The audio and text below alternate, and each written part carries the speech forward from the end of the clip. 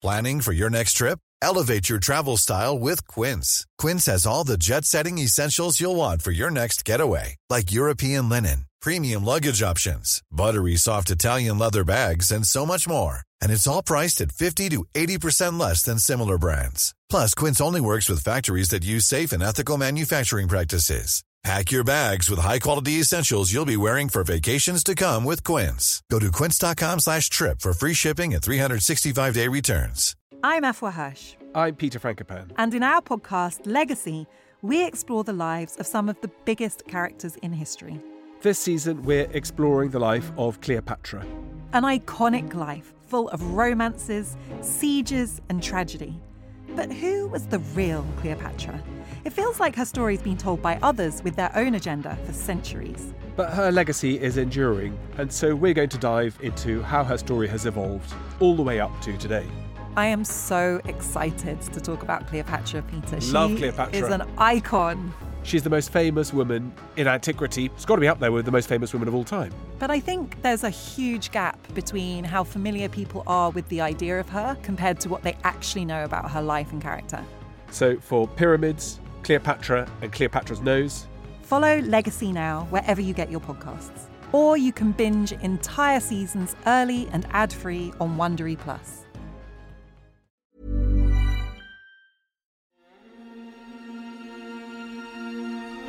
Orkney, a group of islands off Britain's north coast, famed for their stunning scenery. Today, it's easy to see this as a place very much on the periphery, far away from bustling centres such as Edinburgh, Glasgow and London. But 5,000 years ago, during the Neolithic period, or New Stone Age, well, it was a completely different story. Back then, these islands were rich in stunning art and architecture.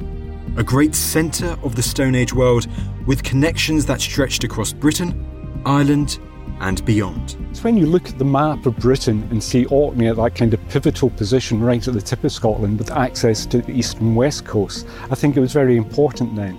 And it is almost like turning the map of Britain on its head. It's too easy to assume, oh well, the Neolithic must have been a bit grey. No, they had colour. There's the old saying, if you scratch the surface of Orkney, it bleeds archaeology. The studies we've done so far they're about 50-50 milk and meat. So that was their diet, though there is a problem. Now in this very special episode, the first in a new mini-series about prehistoric Scotland, we'll be highlighting the extraordinary Stone Age story of Orkney. We'll start first with an overview of its Neolithic remains before we focus in on an incredible excavation that has revealed so much about Orkney's Stone Age importance. How this was a great centre of a Neolithic world that stretched across the British Isles and beyond. So what was the Neolithic period? This seems a good question to kick this all off with. Well, short answer, it was one of the most important ages in the whole of our prehistory, occurring in Britain some 5,000 years ago. The Neolithic witnessed the greatest behavioural change in the modern human story. When populations gradually put aside their more mobile hunter-gatherer lifestyle and adopted a more sedentary one, centred around farming, around agriculture. This shift seems to have started in Orkney, an area of the British Isles renowned for its rich, fertile agricultural land, during the early 4th millennium BC, more than 5,000 years ago. Because it's around that time that we start to see the construction of great stone buildings. For instance, the building of monumental stalled cairns, stone tombs characterised by big upright slabs that divided up the space within these early burial chambers, hence stalled cairns. You can see multiple examples of these in Orkney today, a lot of them on the island of Rousey, for instance, Midhow stalled cairn, but there are also a few hybrid stalled cairns on the mainland, such as at Unston and the Tomb of the Eagles. But alongside these iconic stalled cairns, archaeologists have also uncovered Neolithic houses dating to this time, such as the two roughly 5,500-year-old structures found at the Nap of Howrah on Papua Westry, two of the oldest standing buildings in northwest Europe. There's a cool fact for you right there. So what happened before this? Well, prior to the 4th millennium BC on Orkney, archaeologists have only found limited evidence of human activity in this area of the world during the preceding Mesolithic. Now, they have found some artifacts, they have found evidence of human activity, let me stress that. We do know that people were living here. But given the temporary nature of these hunter-gatherer sites, searching for pre-Neolithic archaeology is like looking for a needle in a haystack. It's with the dawn of the Neolithic period in Orkney, with the construction of these monumental buildings, that everything started to change. The beginning of a great golden age in Orkney's prehistoric story.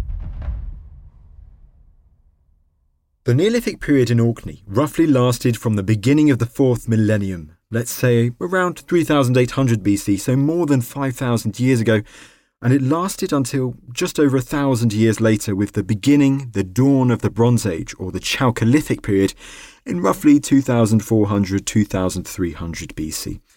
Now, archaeologists have overarchingly divided this Stone Age period in Orkney into two categories.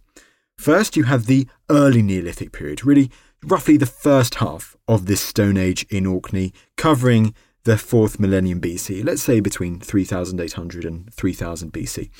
It's a period defined by stored cairn tomb architecture and a particular type of beautifully decorated pottery called unstoneware. Now, second, you have the later Neolithic period, covering the latter half of Orkney's Neolithic during the 3rd millennium BC, dating roughly between, let's say, 3000 BC and around about 2400 BC. And this later period is defined by much grander and more elaborate chamber tombs such as Mace Howe, and a new, widely circulated type of pottery called grooved ware. More on that a little later. Now, you can find incredible prehistoric sites on many of the islands across Orkney that make up Orkney today, but arguably some of Orkney's most incredible Stone Age structures are on the mainland. I've mentioned Mace Howe already, so let's start with this immaculate structure. It is the largest and the most elaborate chambered tomb in the whole of Orkney, and certainly one of the most finely built in Western Europe, ranking alongside the incredible Newgrange tomb in Ireland. I know I say incredible a lot, but let's be honest, these sites are pretty incredible. Surrounding Mace Howe was a great ditch and stone wall, sealing it off from the outside world. The earthen mound above the tomb is today some 10 metres in height, with a diameter of some 25 metres. It's massive. When you go there, when you see Mace Howe in person, you really get a sense of its size and its scale. This would have been a very visible monument in the Stone Age landscape of mainland Orkney, clearly visible to the surrounding communities that we know were living here some 5,000 years ago. It is one of the great wonders of the Neolithic world, and I encourage you all on any visits to Orkney to definitely go and see Mace Howe. You get a sense of its size and scale from the outside, but it's on the inside where things are even more incredible. To enter the tomb, you have to crouch and make your way through roughly a 10-metre long passageway that's covered on either side by large stone slabs. Finally, you emerge into a great central chamber. Its walls are made out of dry stone, basically stone walls made without mortar, and there are 3 hollowed out squares in the walls leading off to smaller chambers, side chambers, called cells. If you look closely enough at the dry stone walls as you're admiring this incredible architecture by these 5,000-year-old Stone Age builders, they used a technique called corbelling to create a roof where these large slabs of stone edged their way inwards slightly until they formed a roof. It's a really incredible feat of ancient engineering. And when you look closer at the walls, you also notice, you might be able to make out Viking runes etched onto this Stone Age tomb by Norse visitors much, much later. Now, in each of the 4 corners of the central chamber, you'll also notice an upright standing stone, or monolith. Initially, it was believed that these great monoliths served as buttresses to help support the dry stone structure, but no longer. It's now thought that these great standing stones were purely inserted into the tomb for decoration. They were just for show. It's hard to imagine just how much time and effort, how much communal manpower was needed to erect this Neolithic tomb some 5,000 years ago, fit with huge slabs of stone such as these monoliths just for decoration. this was probably a tomb for elite members of this Neolithic Orcadian society. What you really get a sense of is that these Stone Age farmers who constructed Maes Howe, well, they were also incredible builders too. And it's by going to somewhere like Maes Howe that you get a clear sense of that. Not far away from Maes Howe, across the Loch of Harry, you have another iconic megalithic monument from Stone Age Orkney. The largest stone circle in Scotland. This is the Ring of Brodgar. Archaeologists believe that this stone circle was constructed near the end of the Neolithic period in Orkney, roughly around, let's say, 2600 BC. It is a massive circle, originally consisting of 60 upright standing stones and separated from the outside world by a rock-cut ditch with only 2 earthen causeways constructed across it. Once it was built, the circle likely served a communal purpose for the Stone Age community. It was probably a centre for certain Stone Age rituals. Now, I visited the ring a few months back and I was talking to Professor Jane Downs, an archaeologist and expert on the Ring of Brodgar, and she mentioned how, although you're not allowed to do this today, in the past, if you stood in the centre of the circle and you shouted out, you made a noise, well, you would almost hear that noise coming back to you. The sound was reflected off the stones that were still standing in the ring. So you can only imagine what it must have been like when all 60 of these stones were upright and created this massive ring, this massive circle, as these Stone Age people were standing in the centre. They were doing whatever ritual they were doing. Perhaps they were chanting or something similar. They were making sounds, and that sound was being amplified by this ring of monoliths that surrounded them, reflected off of these stones and creating what must have been a really striking noise reflected off of these standing stones. As I mentioned at the start, and as Professor Jane Downs also stressed, you can't do this today. Do not stand in the centre of the Ring of Brodgar today. That is forbidden. But you can still go around it, and it is an incredible sight to see in person. As mentioned, the largest stone circle in Scotland. But what's just as, if not arguably, more interesting than the ring's final purpose, its association with communal rituals, communal activity, well, it's the whole process of how these Stone Age farmers went about constructing this ring almost 5,000 years ago. How did they get these massive stones to this particular place, and from where? Because if you go to the Ring of Brodgar today and you examine the stones, you quickly start to notice that there's quite a lot of differences between the individual stones in their size, in their shape, and in their texture, because these monoliths did not all come from the same source, from the same quarry. The Neolithic Orcadians who built this monument, the Ring of Brodgar, sourced their monoliths from several different quarries across Orkney, one of which was a hillside called Vestra Fjord, which lies several miles away to the northwest. These Stone Age Orcadians would first have to extract a large standing stone from a rock outcrop from this hillside using tools such as hammer stones, and once they had finished that massive task of extracting one of these monoliths, one of these standing stones from the rock outcrop, well, they then had to carry it, had to transport it to the Loch of Harry, some several miles away from the hillside. And there have been many theories as to how they did it. Did they transport this standing stone down to the seaside and then ferry the standing stone around the Orkney mainland and up into the Loch of Harry, into the Loch of Stenness, and then erect the standing stone at the Ring of Brodgar that way? Did they move these standing stones on seaweed, on rollers? The debate continues, theories abound, and we're not going to delve into them here because we've got too much to talk about. But it's a really interesting part of the story, just how rings, stone circles like the Ring of Brodgar were constructed almost 5,000 years ago. Now, the Stone Age quarry at Vestra Fjord is situated in the west of the Orkney mainland, just north of the best preserved Neolithic settlement in Western Europe. Yes, you heard me right, because alongside being home to Scotland's largest stone circle, the 2 oldest buildings still standing in northwest Europe, and arguably also home to the most elaborate Stone Age tomb from this area of the world, well, Orkney is also home to the best preserved Neolithic village in Western Europe. It's called Skara Brae. For many centuries, this Stone Age settlement was hidden from view beneath earthen-crusted sand dunes overlooking the beautifully picturesque Scale Bay. But in 1850, a vicious storm peeled away these dunes' earthen tops to reveal Skara's stone remains. Today, you can go and see the remains of this Neolithic part of it anyhow.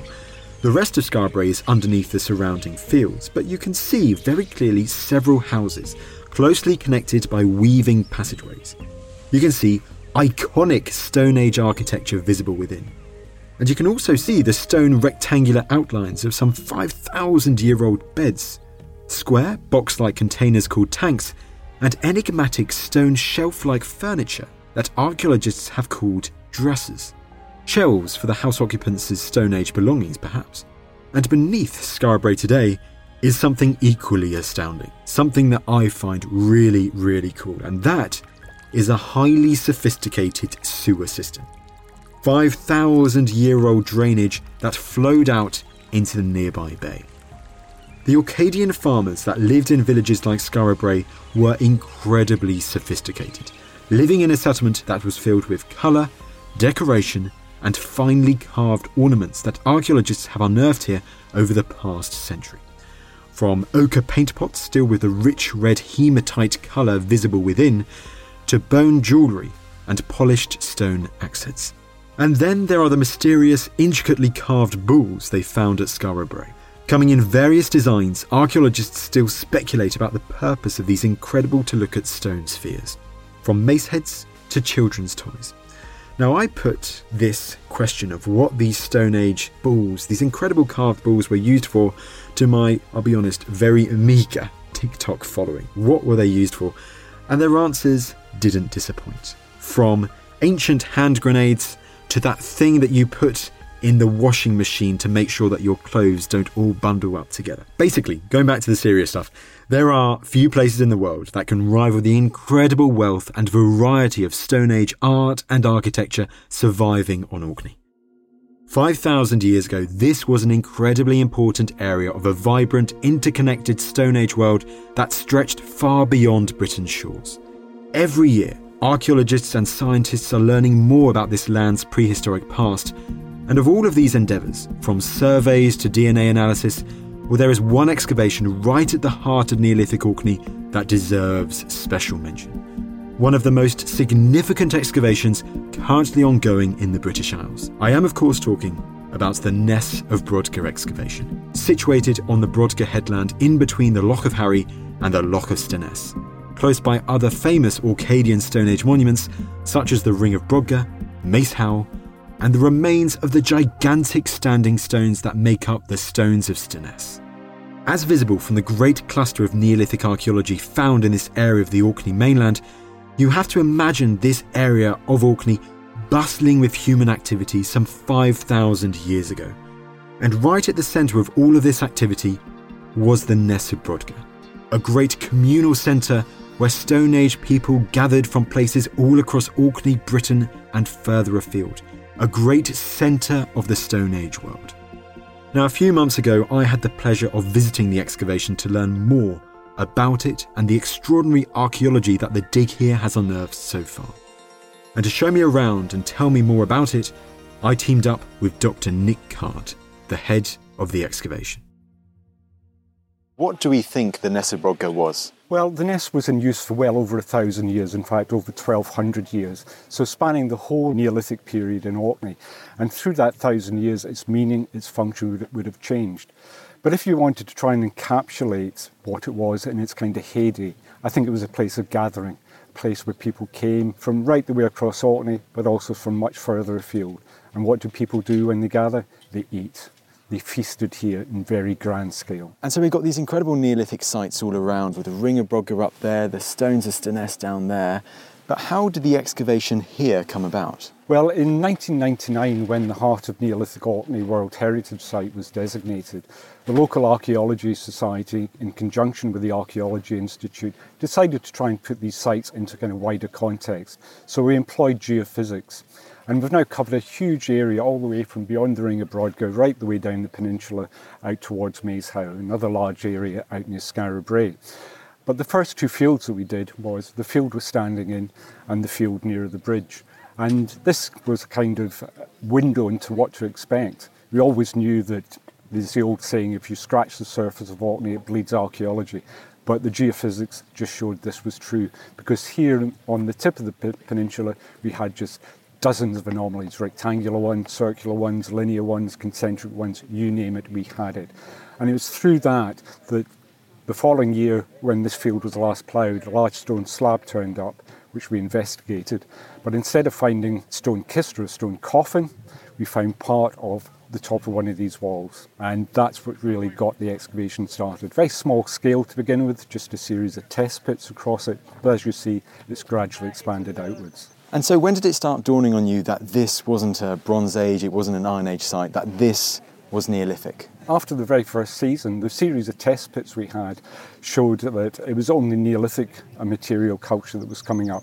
We've since discovered odd fragments of Bronze Age, and there's later Iron Age activity in one of our other trenches, but on the whole, everything is Neolithic. So this whole mound, which is up to 4.5, 5 metres high, is all archaeology, mainly Neolithic. Structures have been built one on top of the other over a millennium. So it's a multi-layered, very much this is a multi-layered site, is it? It's a multi-layered, multi-phase site, and each one of the structures also has its own kind of phasing, where these structures are built, reconstructed, remodelled, additions being made to them, and no doubt that's reflecting changes in the function of each structure. And what we're looking at in front of us, so this is the result of more than 20 years of excavation now? Almost 20 years. As I said, very small scale for the first few seasons, and then from about 2008, the trenches have gradually got bigger. But even considering all the trenches we have open, it represents less than 10% of the site. The fact that the trenches only cover 10% of the site is testament to the great size of this Stone Age meeting place some 5,000 years ago. And the archaeology Nick and his team have done here has revealed so much about the Neser Brodgar's layout. Well, it seems to have almost been planned. It's not like town planning, but a lot of the structures, particularly in the phase that we're investigating just now, where you have these very large piered structures, all arranged around this kind of central paved area, complete with the stump of a standing stone, that they were laid out to respect each other. But they were also contained within a major walled enclosure, which initially we thought enclosed the whole site, but we now know it just consists of a major wall at the north end facing the Ring of Brodgar, another wall at the south end, but the two bodies of water creating kind of natural boundaries for the other two sides of the site. Right, so you've got like a wall blocking off one entrance and the other entrance, but as you say, with the water there, you don't actually need a walls on the other sides because that's doing the job for you. Exactly. And so within this surrounding wall, what has the archaeology revealed about the interior of the Neser Brodgar? How many buildings, for instance, do we know of so far? So far, I think we've actually numbered about 38 separate structures, but that number doesn't represent all the structures on site. The geophysics shows there's many more. You can see, for instance, this structure in front of us is structure 21, again utilising this piered style of architecture, but extending out of the trench, disappearing underneath our spoil quay. So you're looking at probably in excess of 100 structures on site. So 5,000 years ago, how important do we think the Neser Brodgar site was? I think it was a site that was probably renowned throughout Britain. We find material culture here that came from, for instance, pitchstone, a type of volcanic glass, a bit like obsidian that's found only on the island of Arran off the southwest coast of Scotland. We find mace heads here from the Western Isles of Scotland. We find an axe blank from the great Neolithic axe factories in Langdale in the Lake District. Some of the pottery is most closely resembles some of the pottery from southern Britain. The art is paralleled by art from the island. So a whole range of different kind of influences coming in. So I think that this was a place, maybe a pilgrimage at one stage of its life. And I think we see people coming here from not just across Orkney, from much, much further afield. When you look at the map of Britain and see Orkney at that kind of pivotal position right at the tip of Scotland with access to the east and west coasts, I think it was very important then. And it is almost like turning the map of Britain on its head. It's fascinating to think that this site, some 5,000 years ago, was a great centre of the Stone Age world, with people venturing here from all across Orkney, Britain and beyond. I quite often consider this like the present day county show we have in Orkney, where everybody comes together from across the islands, not only to display their prize bulls and cattle, but also a place where people come together to exchange stories, find new wives, husbands. So it's very much a kind of social event. But I think with the nest being situated here in the middle of this kind of huge natural amphitheatre with these kind of iconic monuments like the Ring of Brodgar, Stones of Stoness, Mace Howe, only a stone's throw away, that there was definitely ceremonial, religious activities going on here as well. One thing I found really interesting from what you were saying there, alongside this interconnected nature of that Neolithic world, is this whole idea of community, these people coming together. It does seem that was really important to these Neolithic Orcadians. That idea of community is important, but at the same time, I think what we're possibly looking at the Ness of Brodgar is different communities constructing each one of these major structures.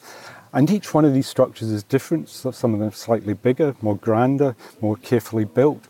So you're almost seeing kind of competition between these groups also being exhibited in some of the structures here, just in the same way we see some of the stones at the rings maybe being brought by different communities in a kind of competition.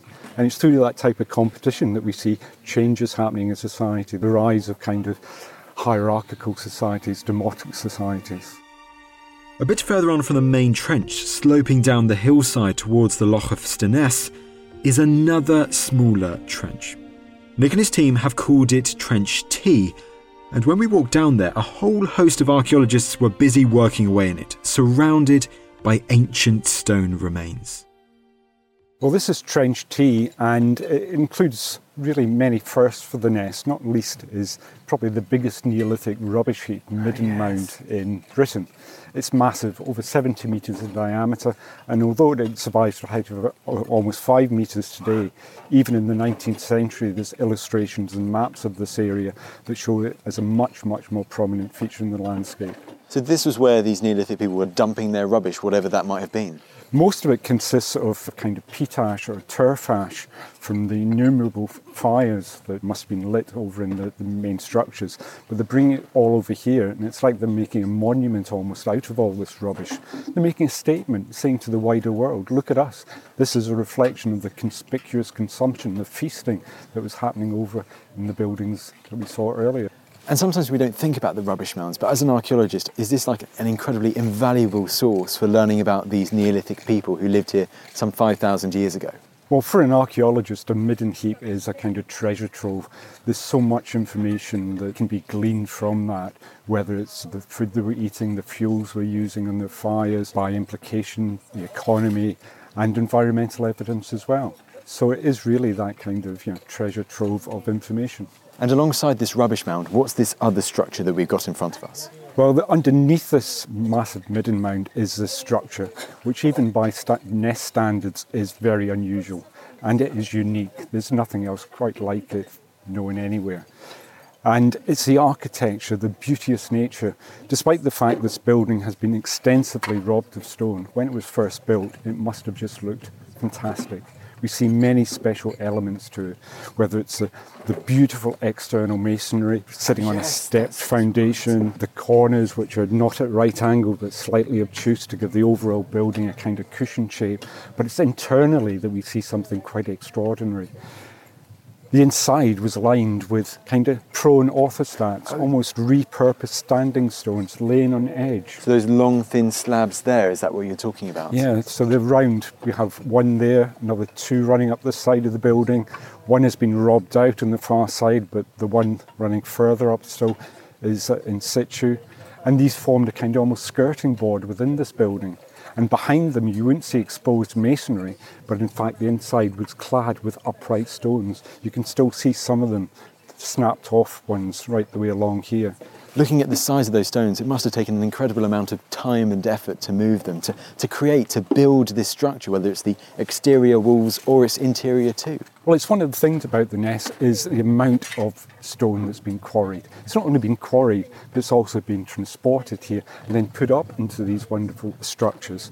But to actually extract one of these massive standing stones from a quarry and then move it here without actually breaking it is an amazing accomplishment in itself. But whether these, as I said, are repurposed, maybe part of a dismantled stone circle, we're not quite sure yet. This building in Trench T, complete with its own standing stones lying on their edge, is unlike any building that the Knesebrodiga team have excavated at the site. So what was it used for? Well, it's one of the big questions that we'd hope to answer this year by getting down onto the floor deposits, because this structure has gone through many phases of kind of robbing and destruction. And we had hoped that a kind of clay surface that was starting to be revealed within this was a kind of floor. But we're now thinking that is actually a sealing deposit. After the structure went out of use, it was deliberately sealed. So the floors, we hope, are still going to be intact underneath that sealing deposit, but we won't see them this year, unfortunately. And so have you found any artefacts from the interior so far? Nothing really within the interior. There's kind of been the usual spreads of grooved ware pottery. But just outside of the building, just outside the external wall face, I think it was in 2018 or 2019, there was a beautiful mace head, or half a mace head, that turned up. And what was most attractive about that was the type of stone it was made from, which was rhodochrosite, a kind of derivative of manganese. And the only known source for that we know of is halfway down the cliffs at St John's Head and Hoy. So maybe that element of danger inherent in its extraction added to this artefact's value. So if this object was from Hoy, I know it's pretty close today, but that feels it would have still been quite a journey some 5,000 years ago to voyage over there, over choppy waters, to get the material and then to bring it back here. Again, we underestimate the kind of navigational and maritime skills of our Neolithic ancestors, because when you think about it, our Neolithic ancestors had to come here from mainland Scotland across the Pentland Firth, one of the roughest bits of water anywhere. And they weren't just bringing themselves, they were bringing the kind of cultural package, but also the livestock, cattle, sheep, goats, and they also introduced red deer to the islands. So an amazing undertaking. And do we have any ideas so far as to when this structure dates to? We don't have any dates for it yet. We think that because it underlies this kind of huge midden mound, that it must be quite early. But then again, some of the architectural features in this are more akin to what we see in, say, Structure 10 over in the main trench, something quite advanced in terms of architecture. But I think the jury's out until we can get some radiocarbon dates on the floor.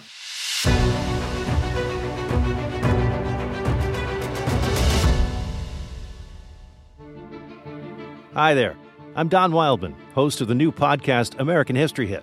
Twice a week, I'll be exploring stories from America's past to help us understand the United States of today. Join me as I head back in time to witness Thomas Jefferson write the Declaration of Independence, head to the battlefields during the Civil War, visit Chief Powhatan as he prepares for war with English colonists, tour Central Park before it was Central Park, and a city in Tennessee which helped build the atomic bomb. From famous battlefields to secret cities, from familiar names to lesser-known events, I'll speak with leading experts from across the United States and beyond to bring American history to life.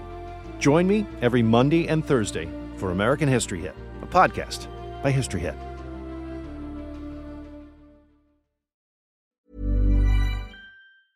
Life is full of awesome what-ifs, and some not so much, like unexpected medical costs. That's why United Healthcare provides Health Protector Guard fixed indemnity insurance plans to supplement your primary plan and help manage out-of-pocket costs. Learn more at uh1.com. Hello, host of Dan Snow's History Hit podcast here. History isn't just dates and facts, it's about the incredible stories that shape our world. 3 times a week on my podcast, my expert guests and I bring you extraordinary stories of heroism, discovery, mystery, and power. Expect tales of lost tombs, daring escapes, power-hungry rulers, and those determined to bring them all down. If you're a history lover or just looking for a good tale, you'll want to check out Dan Snow's History Hit, wherever you get your podcasts.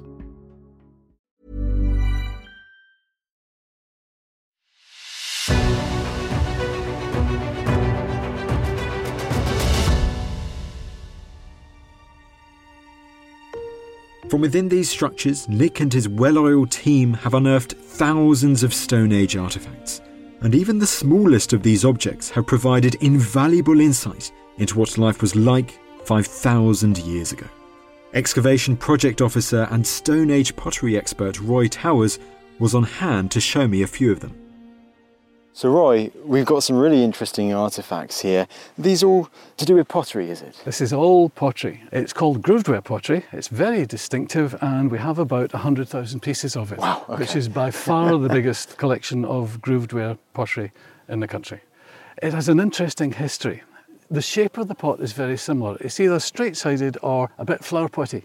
And the oldest dates we have for grooved-ware, although you get it right down what's now England and in Ireland, but the oldest dates we have are here in Orkney. Now, I'm not saying this particular site because we can't pin it down like that, but the oldest dates seem to be here, and then we can trace it on other Neolithic sites as we go south into Scotland and down to England and over to Ireland. So it's an amazing, we're not saying that people tucked a big pot under their arm and got into a boat and rowed off to Clacton on Sea or anything like that.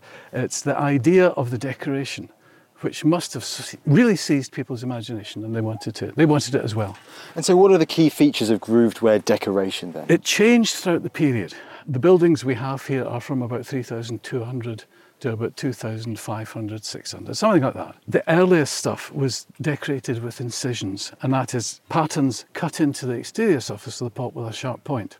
That pot was really well made. It was well fired. And then they moved on to cordons, applied cordons. Now, cordon is a strip of clay which they stuck onto the exterior of the pot in patterns. And then they could take little decorative slits and cuts into it as well. And these are examples of that These here, are examples. That, by the way, is incision. That's incised decoration. Okay.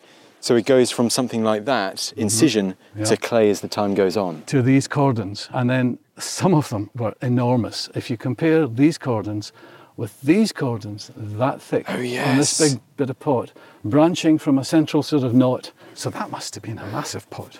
I wouldn't like to lift it. No, but it's so interesting. You can almost see the evolution of this type of pottery at this site, can't you? Whether it's from the incised to the clay with those cordons, and to they get bigger and bigger and bigger as time goes on. Yeah, but they also get worse. Okay. This stuff, the incised stuff, the earlier stuff, is really well made. It's well fired. It's nicely decorated. Some of the decoration, the incised decoration, is so fine that if you look at it under a microscope, you can see where they've carefully done a line and then stopped and then looked and then carried on again to make sure it was perfect. As it went on, pots got quite big, that the clay from which they were made became more and more filled with smashed up rock, a sort of temper, which makes it easier to form. But they put far too much, as time went on, rock into it, and eventually it was sort of falling apart. It was rubbish. Absolute rubbish. But it seems to illustrate a sort of change in society because they were producing lots of pot as time went on. It wasn't what we would call the quality. The importance of it probably was the decoration. So they were into bling. And so 5,000 years ago, in a site like the Nessa Brogda, can we imagine pots like this, grooved-ware pottery, being all around the place? It would be, yeah. Yeah, we have so much of it. It must have been all around the place. They probably had a slightly different attitude to it than we do. Sometimes we find really beautifully made stuff, even in the later period, decorated very, very carefully. Now, if we had it, we would put it on our mantelpiece and say, oh, that's something special, we'll just keep it. They used it on the fire for cooking. So a different way, apparently, of looking at it, though that's a bit of an assumption, but it's an odd thing to see. Now, one of the most striking things you notice from these small shards of Stone Age pottery laid out in front of you is the colour. That was a surprise to us, really. But when you think about it, there's absolutely no reason why there shouldn't be colour in the Neolithic. But you look at the site, you've seen the site, it's quite grey. So it's too easy to assume, oh, well, the Neolithic must have been a bit grey as well, a bit boring. No, they had colour. They had red and black and white. We see it on the walls, some of the walls, and we see it on some of the pottery, and we've got a couple of examples here. Oh yes, I see the example here, isn't it? That's really colourful, that one, that pigment. Yep, this is a cordon, one of these, but it's come off. It's detached from the pot. You see, it's got a flat back. Yes. They're very easy to recognise when we're digging because it's got a flat back. But it's been decorated with hematite, which is an iron ore you get in Orkney. So they've applied the hematite, and that would have been a rich red, 5,000 years ago. But it's not bad now. It's pretty old and it's still got a bit of colour to its face. And it's also really interesting, isn't it, that you said that's hematite, that's an iron ore, but they're using it for decoration hundreds and hundreds of years before the Iron Age is even a thing. Oh, many years, yes. Many, many. And this is a black one. It's lost a bit of its surface here, but this was originally coloured black all the way up to the point of this decoration here. Oh, yes. It's a branching decoration, cordons going that direction, that direction. So the black is emphasising the light colour of this. Does this all serve to emphasise how, as you've hinted at just then, that the Nessa Brogda, it would have been a very vibrant, colourful place, you know, full of all of these artistic designs, full of all of this pigment, all of this colour? Yeah, it would have been. It would have been. We haven't got the people, obviously, but I imagine they dabbed a few bits of colour on themselves. It would be nice to bring up themselves, make them look more special. The colours, I mean, the red, yeah, that was quite easy. The black was also quite easy to work out because we wanted to know what they were, so we analysed them. And that's simply lampblack or soot. The white was different. We presumed, and it's always dangerous in archaeology to presume something, we presumed it was a burnt bone paste. And the reason for that is to the south of us, in Scotland, in the Bronze Age, the period that comes after the Neolithic, beaker pots had nice incised decoration on the exterior, but what they did was they filled it in with a white paste into the incisions, and it really made it leap out at you. There are amazing things to see. So we assumed that's what it was. But when we started to test it, we had problems because apatite is a component of bone, and we had very little apatite in our white material. Also, puzzlingly, there were tiny, tiny pieces of rock in amongst the white material. Now, bone is an organic material. What it's got to do with rock, we don't know. So this stymied us for quite a long while until we found out the answer. The answer about the apatite was simply that the burial conditions on site had been wet, on and off, probably very wet. So a lot of the apatite had been washed off the white colour. The bone was slightly embarrassing. How do you make a burnt bone paste? You take a bit of animal bone. If it's fresh, you can't smash it and grind it. It's far too resilient. So you burn it, and then it becomes easier to smash and grind. And what do you smash and grind it in? The Neolithic equivalent of a mortar and pestle, which is rock. That's where the tiny pieces of rock came from. Slightly embarrassing, but we got there in the end. So it was a burnt bone paste. Oh, interesting. And because of the burnt bone paste, because that's another artefact that you seem to have found in abundance here, isn't it? The amount of bone. So the source material is definitely there for that type of decoration to the pottery. It certainly is. I mean, you can call these people Neolithic cowboys, and I wouldn't argue with you. They had lots and lots of cattle and lots of good grass, which we still do have in Orkney, to feed them. And they were big, big beasts. Really big, much bigger than today's cattle. It's fascinating how small shards of seemingly insignificant pottery can give us such a valuable insight into the vibrant, colourful nature of the Nessa Brogda some 5,000 years ago, home to these Stone Age cowboys. But pottery also gives us an extraordinary insight into their diet. Yeah, we can analyse the pots to find out what they were using to hold them for, the storage, etc., but also cooking. If you find a bit of burnt blacky stuff inside a pot, you can analyse it and you can find out what it was. If you find it on the outside of the pot, forget it, because you'd just be analysing peat ash from the fire. Actually, we don't even have to go as far as that now because the pot is porous, it's low fired. So if you had some meat inside it and you were cooking it, or anything indeed, it releases lipids, fats, and they soak into the wall of the pot. So all we have to do, even if we don't have any black gungy stuff, is take out a little piece of the pot wall and analyse it. And the studies we've done so far they're about 50-50 milk and meat. So that was their diet, though there is a problem. They were lactose intolerant, which means they couldn't take milk. People still are in some places. It bloats you up and makes you feel really rotten. So if you process it into a yogurt or a cottage cheese type of thing, you can eat it perfectly well. So we think they were processing milk as well. So that's fascinating. So from these pieces of pottery here, from all the work that you and fellow archaeologists have done, you can start to deduce the diets of the people who would have come to a meeting place like the Nessa Brogda. That is absolutely incredible. And you can go on from trying to work out what the diet is, because that leads on to the next big question: what was the economics of the place? How were they making a living for themselves, if you like? So from small beginnings, you can go quite a distance. So what can they tell us about the economics then? Well, they can tell us that they were very largely cattle-based. although they were growing barley as well, because you can find traces of that. A lot of the scientific methods of analysis have really improved recently. So we're hoping in the next 2 to 3 years to have some really detailed analysis of the contents of the pot. And that might bring up some surprises. There might be something else in there that we don't know about yet. Roy, that is really exciting indeed. And lastly, in regards to these decorations, where else do we find these sorts of decorations in the Neolithic world? And what can that also add to the picture of this interconnected Neolithic world some 5,000 years ago?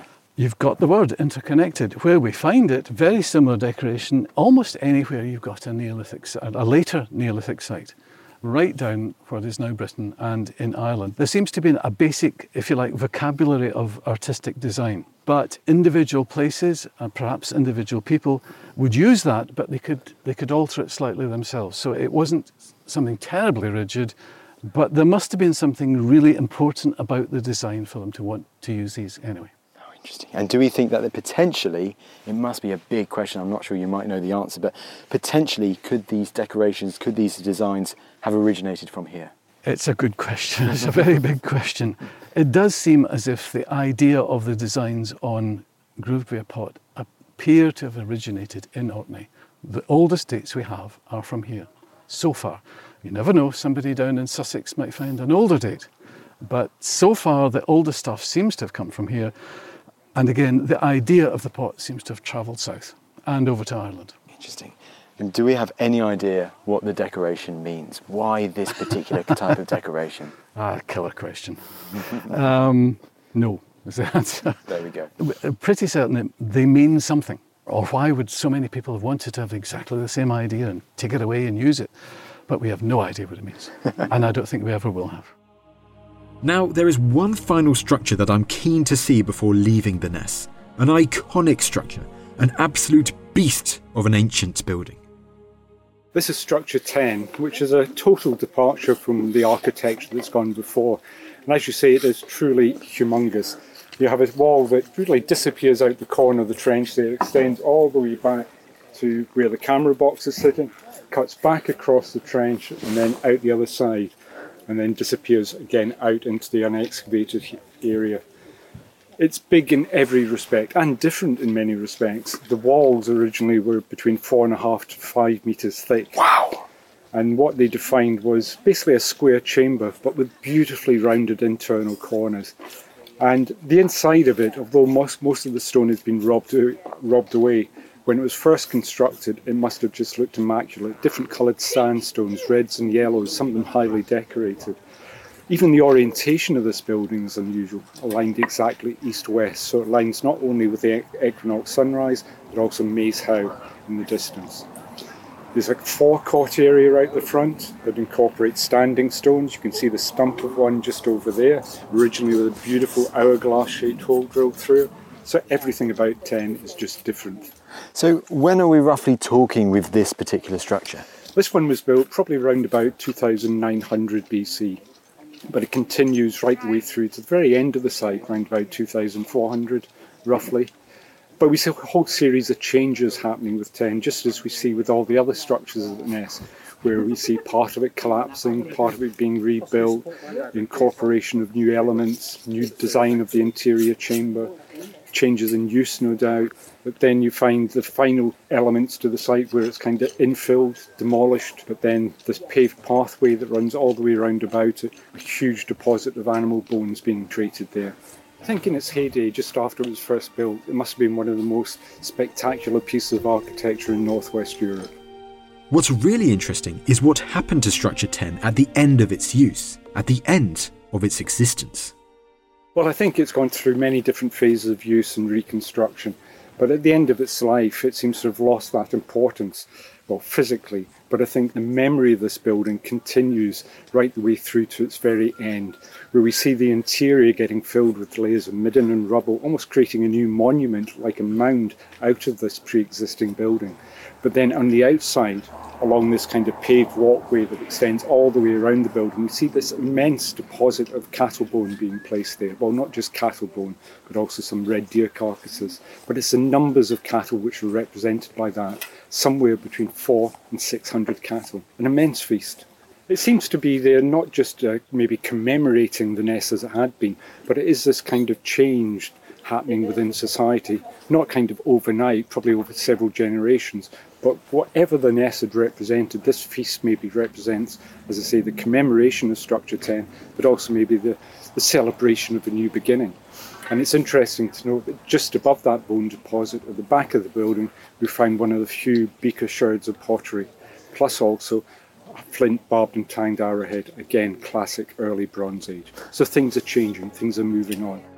The beginning of the Bronze Age in Britain is epitomised as a time of great radical change, when new people ventured to Britain's shores, the so-called beaker people. For some time it was believed that this great shift affected Orkney's prominence, its importance in the prehistoric world that engulfed the British Isles and further afield. But now, that view of Orkney's decline in importance, well, it's changing.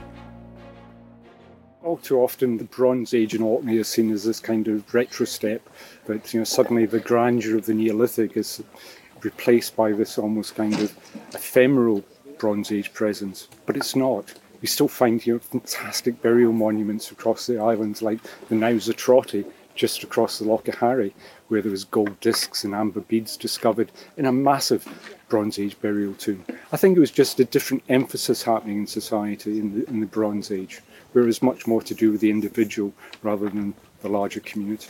We do find some Bronze Age artefacts here, not that many when you consider the amount of archaeology that has been excavated here. But unlike the south, where we can see this kind of mass migration happening, as implied by DNA analysis, etc., Orkney seems to have almost resisted that. Although we are getting anomalies occurring, for instance, some of the Bronze Age burials that have been excavated on the island of Westray, where we do seem to have some beaker genomes occurring in the evidence, but mainly in the kind of female lines. So we are seeing things happening differently in Orkney than we do down south. It's almost like Orkney resisted the kind of mass migration that we see further south. But I think inevitably, Orkney was populated by these new people coming in. The Ness experienced its golden age as this important, interconnected meeting place during the Neolithic. But its legacy, and that of Orkney's other incredible Stone Age sites, has endured. The end of the Ness seems to almost maybe not quite epitomise the end of the Neolithic, because it isn't just this kind of overnight change from the Neolithic style of lifestyle to the Bronze Age. It's something which is much more extended, probably over several generations. But we see things like the Ring of Brodgar, although it still remains as a kind of focus for burial with some of the Bronze Age cemetery that we see around the ring, and the stones of Stenness. All these monuments continue to be very much parts of the landscape. It wasn't suddenly at the end of the Neolithic that they were ceased to be recognised. And for instance, the stones of Stenness, we find much later Iron Age activity at the stones. So they're still parts of the local lifestyle, mythology almost. Their legacy lives on right to the present day. And even when you look at kind of the myths and legends of Orkney within the historic period, a lot of them relate to these monuments. And everybody puts their own interpretation on them. The Ness of Brodgar excavation has already revealed so much about Stone Age Orkney, and no doubt the work of the archaeologists and volunteers here will continue to unearth extraordinary artefacts in the years ahead. And so, Nick, what are the aims for the excavation for the rest of this season? The rest of this season is to actually get down to finish the floor deposits within some of these structures. It's very complex. When you get down onto the kind of occupation layers, you can sometimes see hundreds of separate events. So it's unpicking all those and extracting as much information as you can. So we take hundreds, thousands of samples of various types. And so by the end of it, it's kind of linking all the different structures together as well, just clarifying the overall chronology of the site. And already you've excavated so much of this incredible site. How much more is there still to do? Well, I think you could have 10 lifetimes, you'd still never excavate the whole thing. But in many respects, we want to leave as much as we can for future generations of archaeologists. Because even in the last 20 years since we started excavating here, technology has came on in leaps and bounds, new techniques. We've developed new techniques as well. So we want to leave much more for future generations so they can come back, look at what we've done, but also maybe expand on it. And how can people get involved in this project? Well, every year I have to turn away hundreds of applications. It's a very popular dig, as you can well imagine.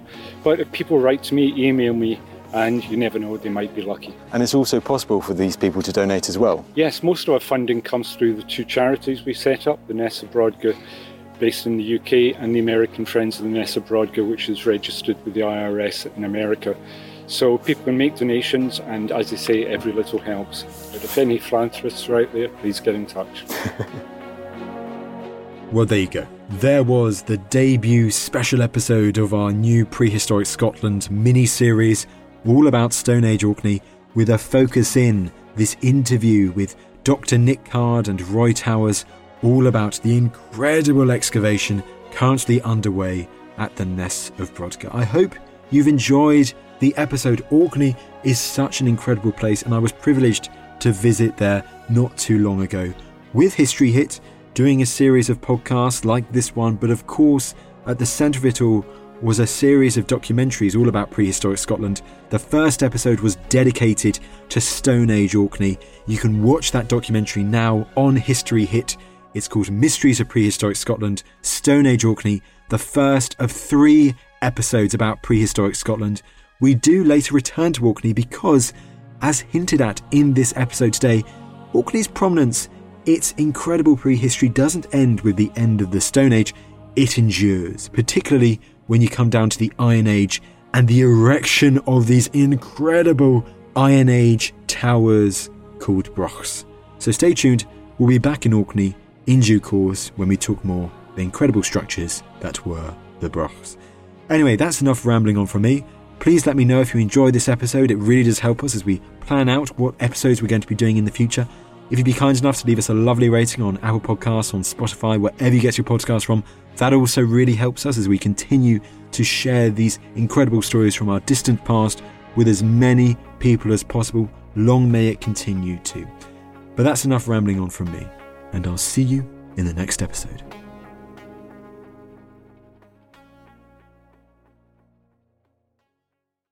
Thank you for listening to this episode of The Ancients. Please follow this show wherever you get your podcasts. It really helps us, and you'll be doing us a big favour.